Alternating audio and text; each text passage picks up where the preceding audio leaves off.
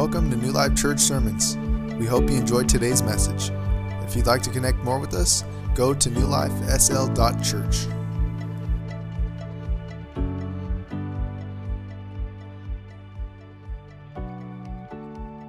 Ezra chapter 3, verses 1 through 3. It says, "And when the 7th month was come, and the children of Israel were in the cities, the people gathered themselves together as one man." Everybody say one man. "As one man to Jerusalem.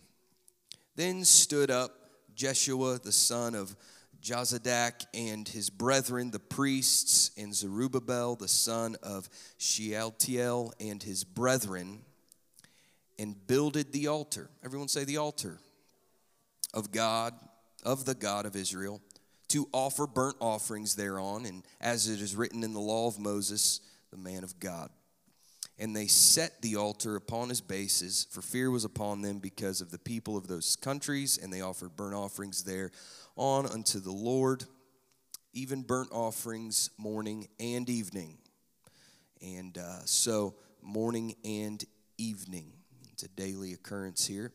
And so from this passage, I just want to kind of walk through something that I want to title Foundational Restoration. And so we're going to look at these passages that have to do with the rebuilding of Jerusalem and such, and just kind of work through it and apply the parallel to us today.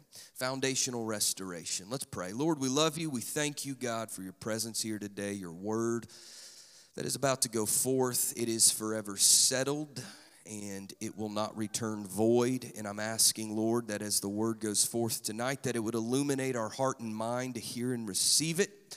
Let us, God, believe it and be transformed by it, we pray in Jesus' name. Amen. You can be seated. Everybody say foundational restoration.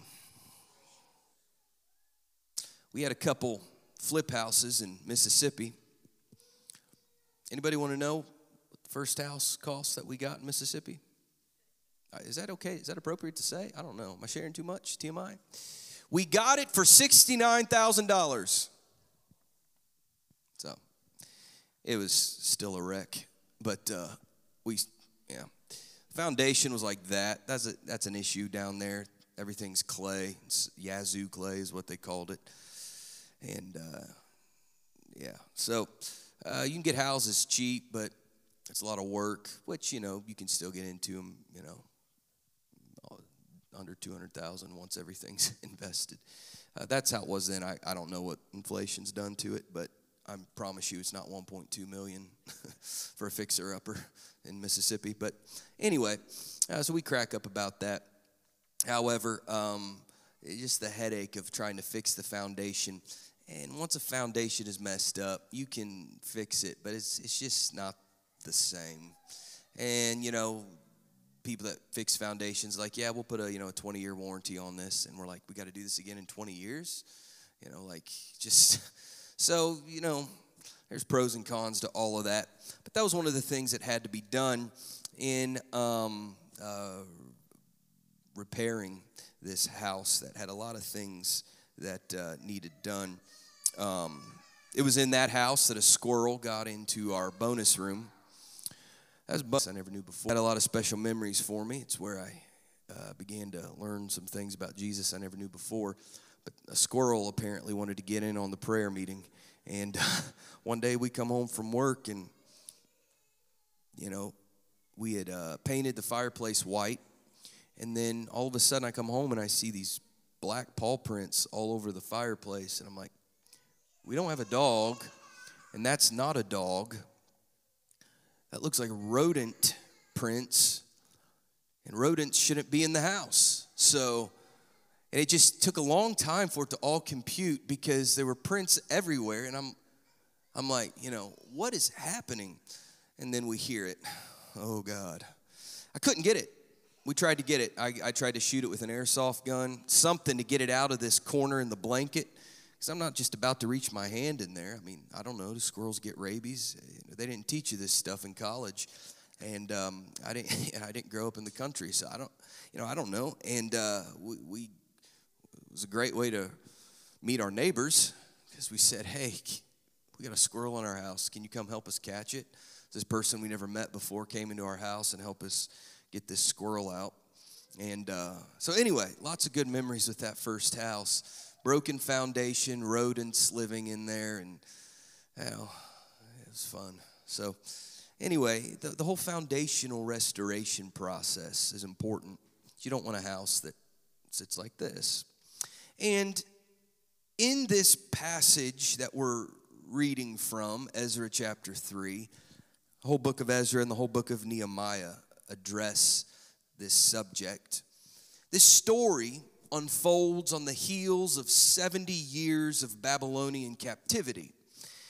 And there was this acknowledgement at the end, and people began to realize the prophet Jeremiah prophesied this would only last for a certain amount of time. After the 70 years are fulfilled, we can go home. And so this acknowledgement of the fulfillment of Jeremiah's prophecy was, it's time to be fulfilled now. Which is just so powerful to me, that you can look at a prophecy and all of a sudden there are people that can see themselves in it and say, I know this was prophesied a long time ago and it's been being talked about for a long time, but I find myself in the age of the fulfillment, and it's time to see this fulfilled now. That's us. That's this group of people. That's the Church of the Living God today. There are some things that have been prophesied that you're living in the time of the fulfillment now. And so what we see is this element of prophecy has people who are willing to recognize it and work towards seeing its fulfillment. And so this fulfillment of coming out of Babylonian captivity was the cry of let God's people return and come out of exile. And what we find beginning to take place in Ezra and continue to unfold in the book of Nehemiah is a return, a restoration, a revival.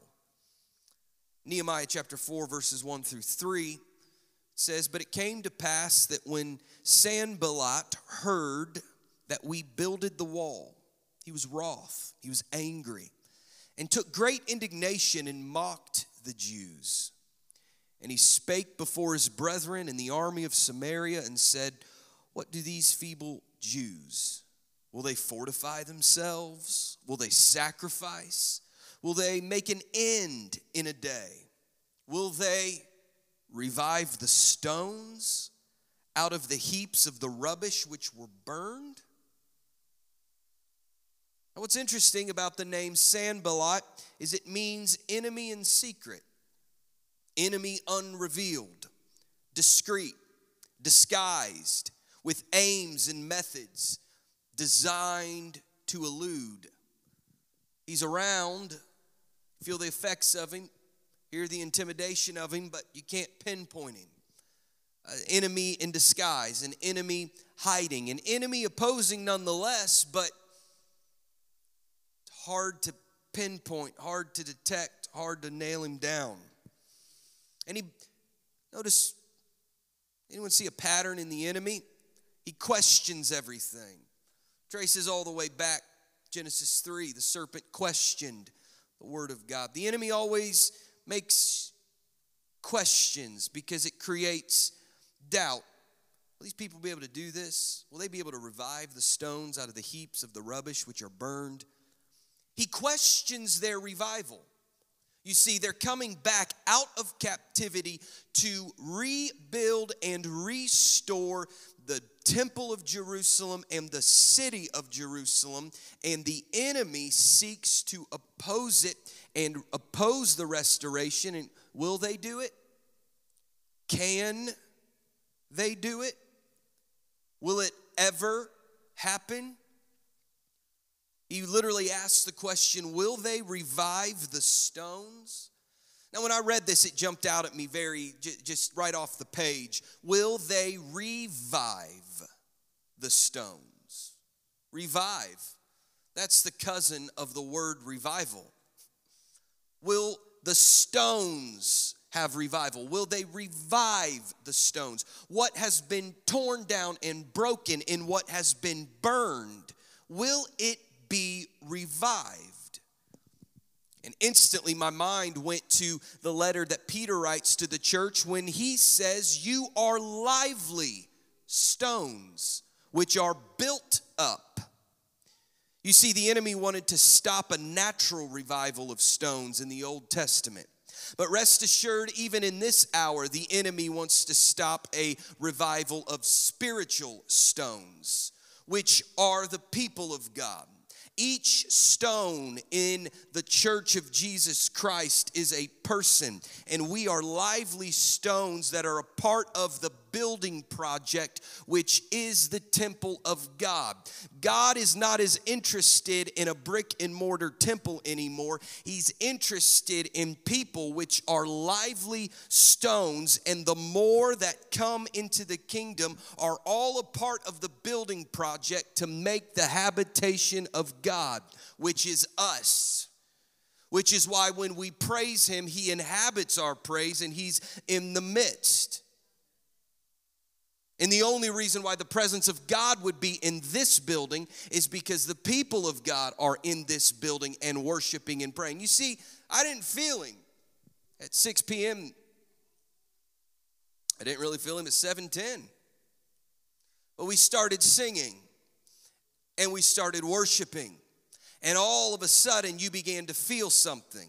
Undeniable presence of the Lord just kind of creep in here, just kind of walk up in here. It felt almost as if Jesus just walked through the back door and just began to hang out with his people who he bought with his precious blood on the cross. He inhabited our praise.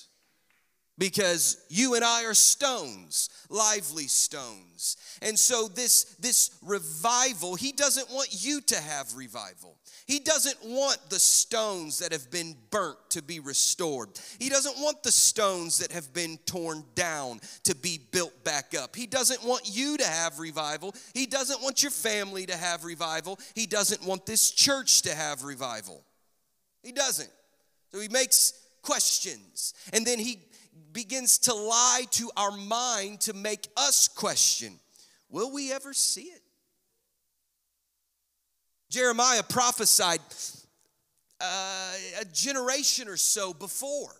He prophesied that Israel would go into captivity, and then after 70 years they would come out of captivity. That's a long time. That's longer than any of us have been coming to this church. That is a long time. But yet, when a group of people realized this date was checked off and this thing was checked off and we're here, the 70 years are up, it's time to be restored. It's time to have this revival, this reviving of the people of God in the temple of God. It's time now. And so they work towards it, but you read this in Ezra and Nehemiah. The enemy was working. Israel's enemies were working from all sides, questioning, seeking to oppose, writing letters, ordinances. We got to stop this, sending it to the king, appealing to a higher power to stop God's people from seeing prophecy over them fulfilled. In other words, that's why we read in the New Testament, we got a war for the prophecy. The prophecy was uttered. It is the will of God that it come to pass, but there is an enemy seeking to stop it. But there must be a people of God seeking to advance it. Because he doesn't want us to have revival, but it's prophesied that we will have revival. And as far as I'm concerned, we are already in revival, and we're going to experience greater revival because we're lively stones.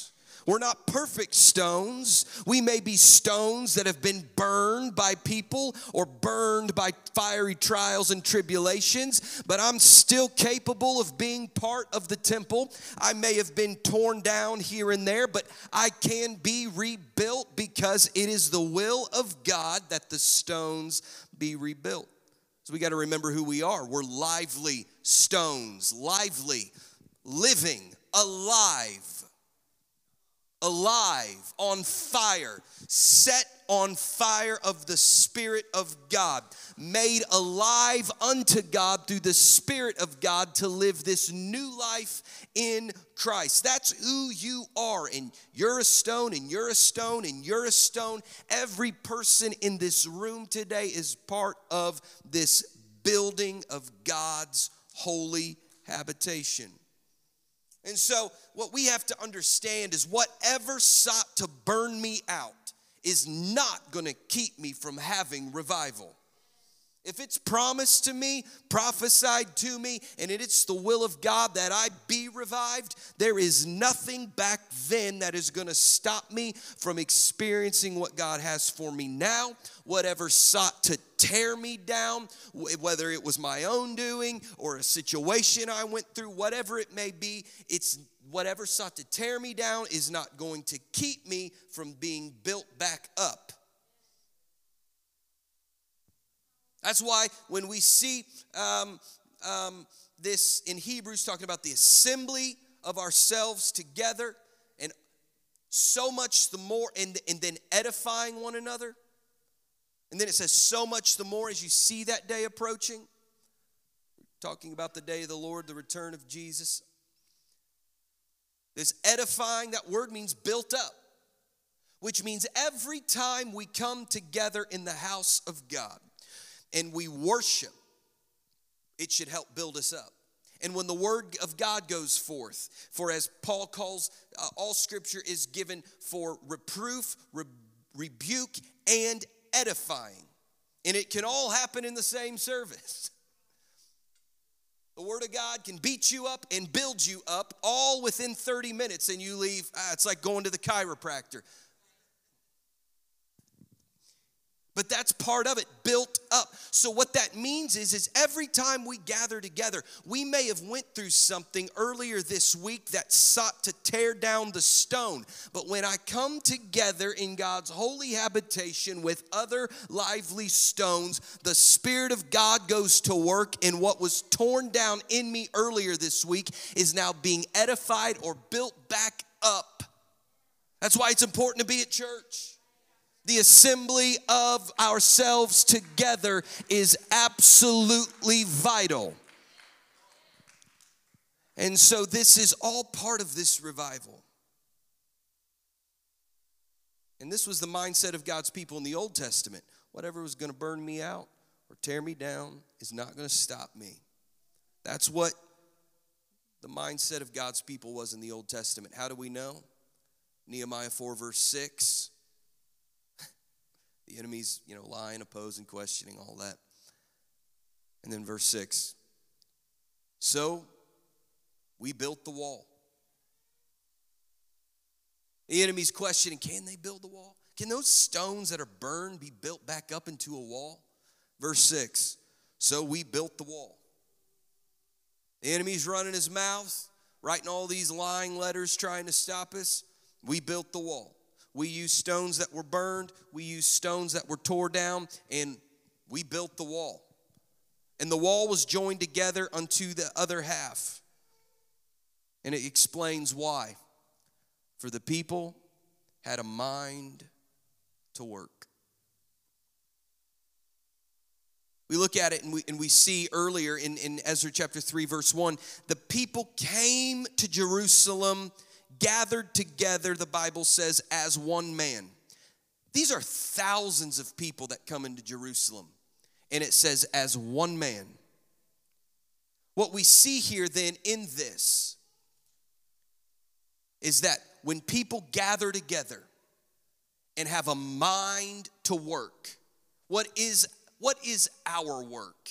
Our work is to keep ourselves pure from the defilement of this world. And if there is anything we have let into our life, whether it was a bad day, bad week, bad season, whatever it may be, it is our responsibility to take it to Jesus, get it under the blood, and keep our garments unspotted from this world. And then our other job is to advance the kingdom of God. Jesus told his disciples, occupy until I come. Occupy means you're kind of taking over your city. You're not hiding in the corner. You're taking over your city. There is a spiritual dominion and presence being established wherever the church of Jesus Christ is. Occupy till I come. But it's really hard to occupy till he comes if we're always preoccupied with everything else in this world.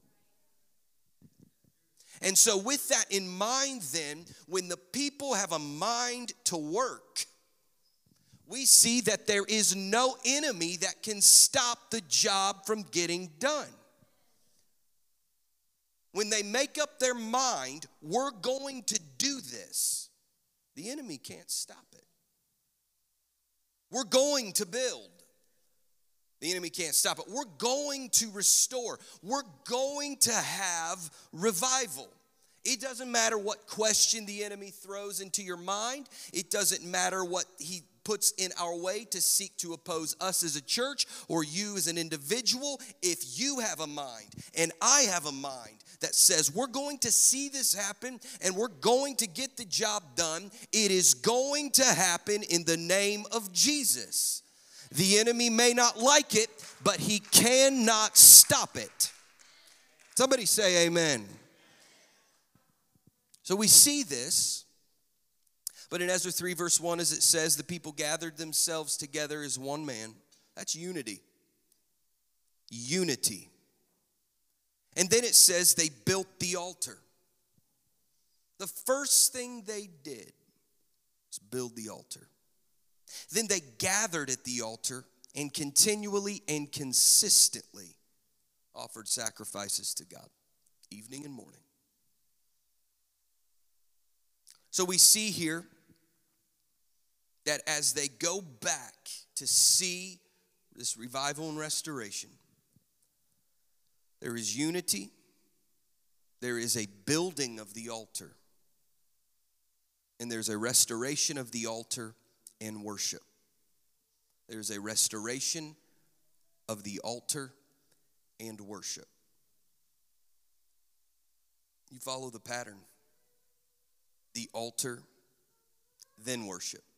Because you can't worship without an altar. Present your bodies a living sacrifice, wholly acceptable unto God, which is your reasonable service. Better translates as your spiritual worship. We cannot worship without an altar. So I want to talk about the altar call for a moment in this context of us. Different backgrounds, different experiences. It is what it is. However, I want to say there is something to be said for coming to the altar. According to just perhaps the language and the culture of certain things, we don't have a physical altar that a sacrifice is laid upon because we are the sacrifice. Okay. And so in one regard, technically, you can build an altar anywhere because an altar is anywhere you designate to put a sacrifice unto God. However, in this place, and according to, generally most Christian tradition, this area, if you will, would be what we would designate as the altar area. Now, you'd say, is it necessary for me to come to the front? Now, I'm talking about a cultural establishment, a foundational element that we need to hear and consider tonight. There is something to be said for coming to the altar. Can God touch you right where you are? Absolutely. Man, you got enough faith, it can happen right there. However, there is this just funny thing about people. We have a comfort zone that does not make room for faith. Because every great man of God I've ever heard spell faith, they always spell it R-I-S-K. No one's ever had the heart to tell them that they're spelling faith wrong. That was a joke. But they always spell faith R-I-S-K. Why? Because stepping out in faith causes us to depend more and more on God. The walls go down. The opinions kind of just fade away, and there is this utter dependence on God. Somebody one time here was visiting, and not really much of any Christian background at all, or any religious background at all. They were visiting, and they were sitting in their pew, and couldn't really tell if they were moved, impressed, let alone entertained. I'm like, at the very least, let us entertain you. You know, I would love Jesus to change your life, but if you're going to be here, at least I hope you enjoy it. That was another joke. And I know I'm on fire tonight, 2 for 2. I was like, man, I don't know. And they came down to the front because they were with somebody they knew. And, this person who was falling asleep 20 minutes before in the middle of my sermon, which, I've seen it before, so whatever. They're now weeping. Buckled over, weeping. And all this person did was come to the front. Intellectually, that doesn't make sense, okay? It's the bottom line. It doesn't make sense to the natural mind. What would moving 8 pews forward to an open area in the front of a building, why would this person go from sleeping to weeping? It doesn't make sense, right? To the natural mind, to the intellectual. It doesn't make sense to the cynic or the skeptic. And it doesn't make sense to the person who tries to calculate everything in their mind. It just doesn't make sense. I know, I get it, I understand. I was that person as a teenager, okay? I don't know how I ended up here, okay? Looking back over my life and see what all I've been through, I can truly say that I've been blessed. I have a testimony. That's why that person wrote that song. I look back, I was like, man, I was going to college. I was going to become an attorney, and I know I'd be totally lost if I went down that path. And all of that, and I'm just like, God, at what point did I get this desire to know you? Like, it's this leading and drawing aspect of God that if you truly do love him and you have a heart, he'll find the parts of you that want him and draw you to him, and he'll work out the rest, and he'll deal with the mess and all of that as long as you stick with him. You got to stick with him. He's not going to leave you or forsake you, but you do have to give him your life. And so looking at this, so, I remember as a teenager, I'm like, why is going to the front matter? It didn't. In one regard. Like, what's so special about this? It's not the fact that this is sacred ground because this carpet is different than that carpet. It's a demonstration and action and step of faith that, and generally the altar call happens at the end of the message. We have worshiped, the presence of God is here, the word of God has went forth. I have an ear to hear and a heart to receive, and I'm going to respond to the word, and I'm not just going to keep it up here, but I'm going to take 5-10 minutes, go down to the front and internalize the word, and I'm going to pray about what I've just heard and let the Spirit of God get the seed of the word deep in my spirit. And people that do that, they're just different. It's just the bottom line. It has nothing to do with intellectualism. Faith is not intellectual. It didn't make sense for the woman with the issue of blood to crawl through the crowd and touch the hem of his garment. But guess what? What the doctor could not do, Jesus could do because of her faith. And so there's this element. I know it doesn't make sense, but this is the place that we have set aside to be an altar area. I have heard the word. I believe the word. Now I'm going to go and respond to the word and pray. I'm going to pray for myself, but if I feel good and like God doesn't want to deal with me about any of the word that has just went forth, I'm going to link up as a lively stone with my other brother or sister. I'm going to put my arm around them, or if I'm feeling real bold, I may put my hand on their head and pray for them because they need help. Man, I feel the Holy Ghost.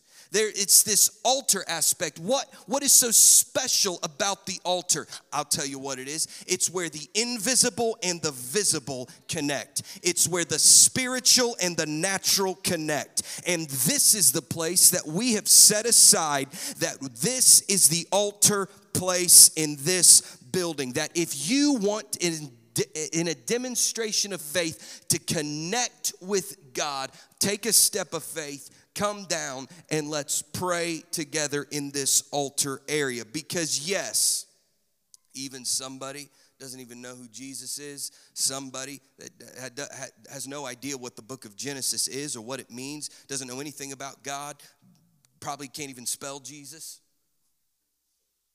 can sleep on a pew, but come to a place where the people of God have designated this is the altar area. And he feels something he never felt before. My goodness, if somebody that doesn't know anything can have an encounter with God in the altar area, I think that the people of God, every time we gather, can make a moment where we're going to stop by the altar before we go out those doors, hear the word, receive the word, and let Jesus deal with me about the word in the altar, because this is the place where heaven touches earth. And so it's very important. It's very important that not just the individual come, but I believe it's very important that the family of God comes. There's strength in numbers. And sometimes some people are just kind of insecure about coming to the front because they don't want anyone staring at them. Now, this is just practical stuff. Nobody wants to be stared at in church. That's why I stopped looking at people. I just kind of look at the brown walls and let the word of God go forth, and whoever it hits, it's all Jesus then, because I'm not looking. Sometimes I preach with my eyes closed when it gets, real heavy. I'm like, oh, God, why'd you put that in my spirit? Close my eyes, shooting blind. No, I'm teasing. Yeah, see? yeah, it's like, whoo. Sometimes people shoot back. That's why I'm saying I just close my eyes. No. And, nobody wants to get stared at in church. But when the people of God come together and I'm talking about cultural things, this foundational restoration, when we make this part of the culture, there's something, once again, there is just something in a church. It's a new thing, okay? They didn't do this in the 70s. Of course, I wasn't in church in the 70s because I wasn't alive in the 70s. But I don't think this is the case. It seems to have just become a new thing in the past couple decades. But where during the worship part of a service, people just come to the front and they'll just worship and they'll just dance or walk around, or it's just kind of this freedom of we're just worshiping Jesus, and whatever he wants to do, he'll do. And it's like this idea generally when people come to the front, they become less spectator and more participator. And churches that embrace that, there's just something different there. I've been to them. I've been a part of them. There's just something different there. Okay? There's just something deeper there. Why is that? Not because the act of coming to the front as singing is anything powerful. But what it does is it's this deal. I'm going to get out of the pew. I'm going to go to the front and sing. And if somebody's willing to do that, they're going to be more engaged in praise and worship because they made the decision, I'm going to do this. And you're less comfortable. And so what I'm talking about today, these are not commandments, but these are things that have something to do with taking the spiritual experience and encounter of God to a deeper, more real level when we gather together. When it's time to pray, we pray in the altar. And if I feel good, and I don't think Jesus wants to deal with me about the word anymore, which that's the first step, we got to let Jesus deal with us about the word. I mean, if we won't let him deal with us about the word, then there's nothing else that can be done. We got to let the word be dealing with our heart. But if we feel like we're good, then it's time to look around for a moment. This person seems like they're dealing with something. I'm going to go pray for them. You have permission to do that, okay? I don't know if you needed that, but I just going to say, you have permission to do that. If you see, everyone should be praying for everyone. Lay hands on somebody. Put your arm around them. Comfort them. Strengthen them, okay? Now, if you start to do weird stuff, that's when we got to go in there and have a talk, but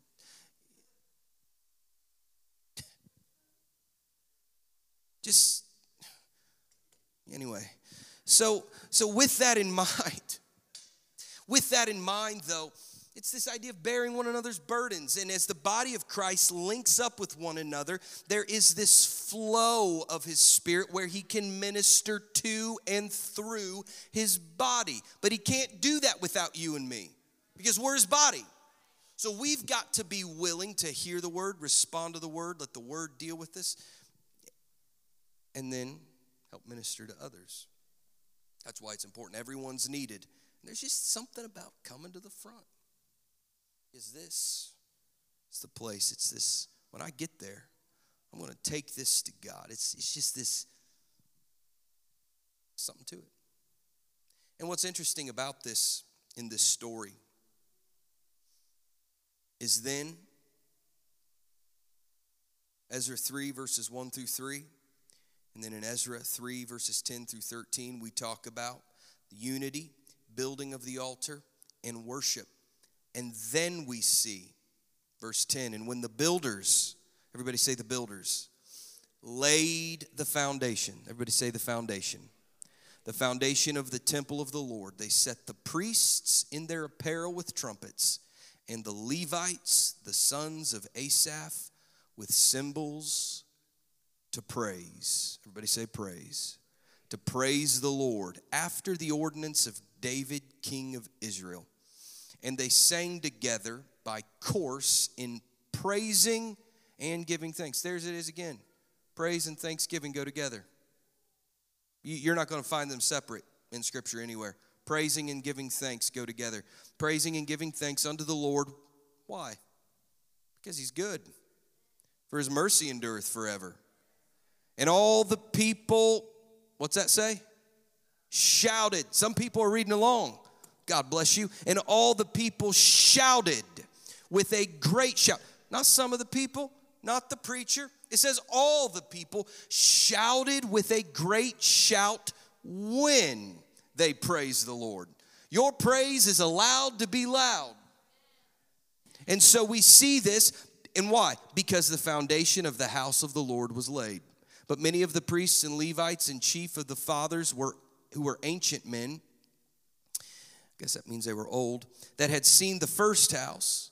When the foundation of this house was laid before their eyes, they wept with a loud voice, and many shouted aloud for joy. So some are shouting, and some are weeping, some are crying, some are celebrating. The emotions are all over the place. That's when you know the praise is real good. What the Spirit of God is moving on somebody and they're weeping, the other person is grinning from ear to ear and just dancing. Why? Because when the praise kind of goes to the next level, it's going to affect everybody somehow, some way, because there is nothing like the presence of the Lord. Amen. Verse 13, so that the people could not discern the noise of the shout of joy from the noise of the weeping of the people, for the people shouted with a loud shout, and the noise was heard afar off. I like how our services are heading. There's people in those apartment buildings are starting to hear more than just the guy with the mic. A couple weeks ago, I know we disturbed the peace somewhere, and that's okay. I want them to hear us afar off. I want them to hear joy, and I want them to hear weeping. Because they're going to be, I've never heard anything like that before. What's that? And they walk through those doors, and bam, the presence of God hits them. They feel something they never felt before. Oh, yes. Oh, yes. And so we see here, as I'm beginning to wrap up, everyone say, praise God. Yeah. At least you weren't super, enthusiastic about that. That makes me feel good. If you guys would have shouted at that, I would have just dropped the mic and walked out. I'd have been like, we're done. No, I'm teasing. But seriously. No.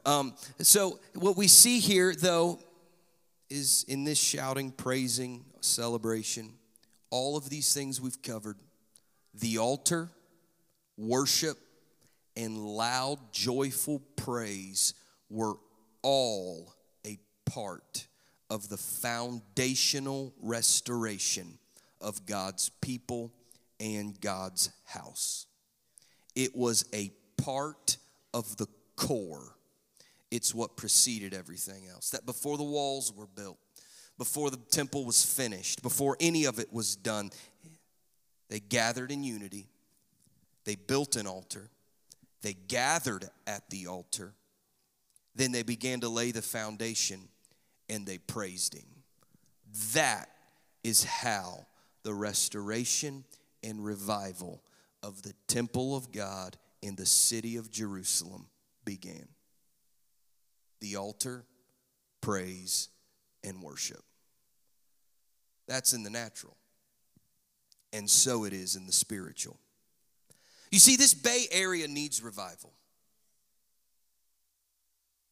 Revival. San Leandro needs revival. What I've learned is that there is rich history in this region. I had somebody tell me once, you're right in the area where there used to be very strong, thriving churches. They told me that. There's another person I went to this meeting, and they're like, oh, you're in San Leandro, praying for you. Revive the work. What are you talking about? And this person said it to me like almost like good luck. That made me mad. I had somebody else once say, oh, you're in Egypt. That made me mad too. The madder I get, the more determined I am to have greater revival. Man, I don't quit easy. And if you tell me I can't, I'm going to say we can. And it's not just going to be me. It's going to be all of us. And so, man, I'm worked up tonight. I shouldn't have led worship. I got another hour in me.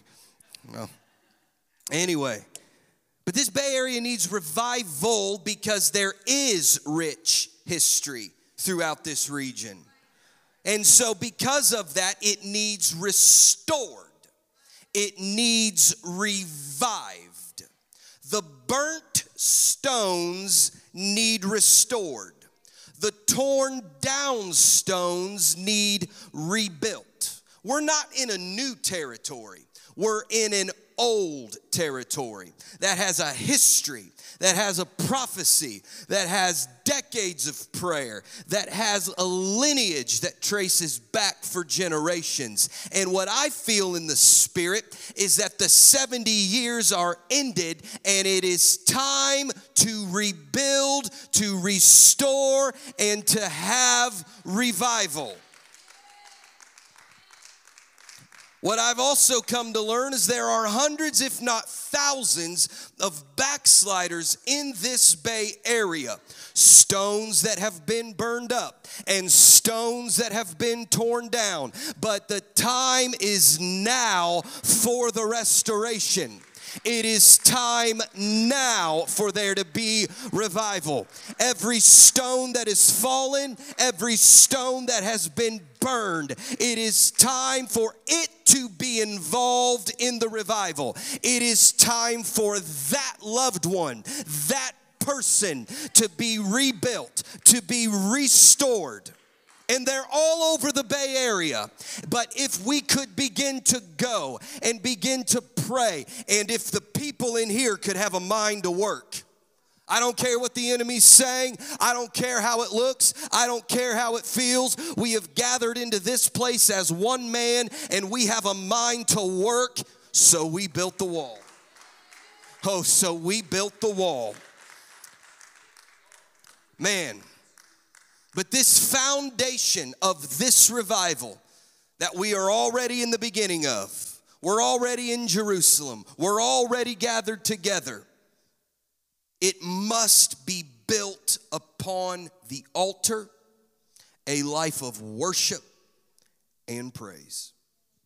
And what we've been experiencing lately, we just got to keep turning up the heat. Because some things that can't be explained or reasoned intellectually, they cannot be denied when they're experienced. Why would a man who was sleeping in the back pew start weeping when he comes to the front? Because he told me, I've never felt anything like that before. He'll never forget his experience. Never forget. We need more of that. We need more of that. There's an element that needs to be in the church. There's an element of God's Spirit you just can't explain. You know why? Because it's supernatural. That's why Paul says, you foolish Galatians, you think that what began in the Spirit can be perfected in the flesh? What couldn't be explained in the beginning, you now think you can perfect it by explaining it? No. And so we see in this story the departure, this is a commentary, the departure of the returning exiles from Babylon took place in the spring.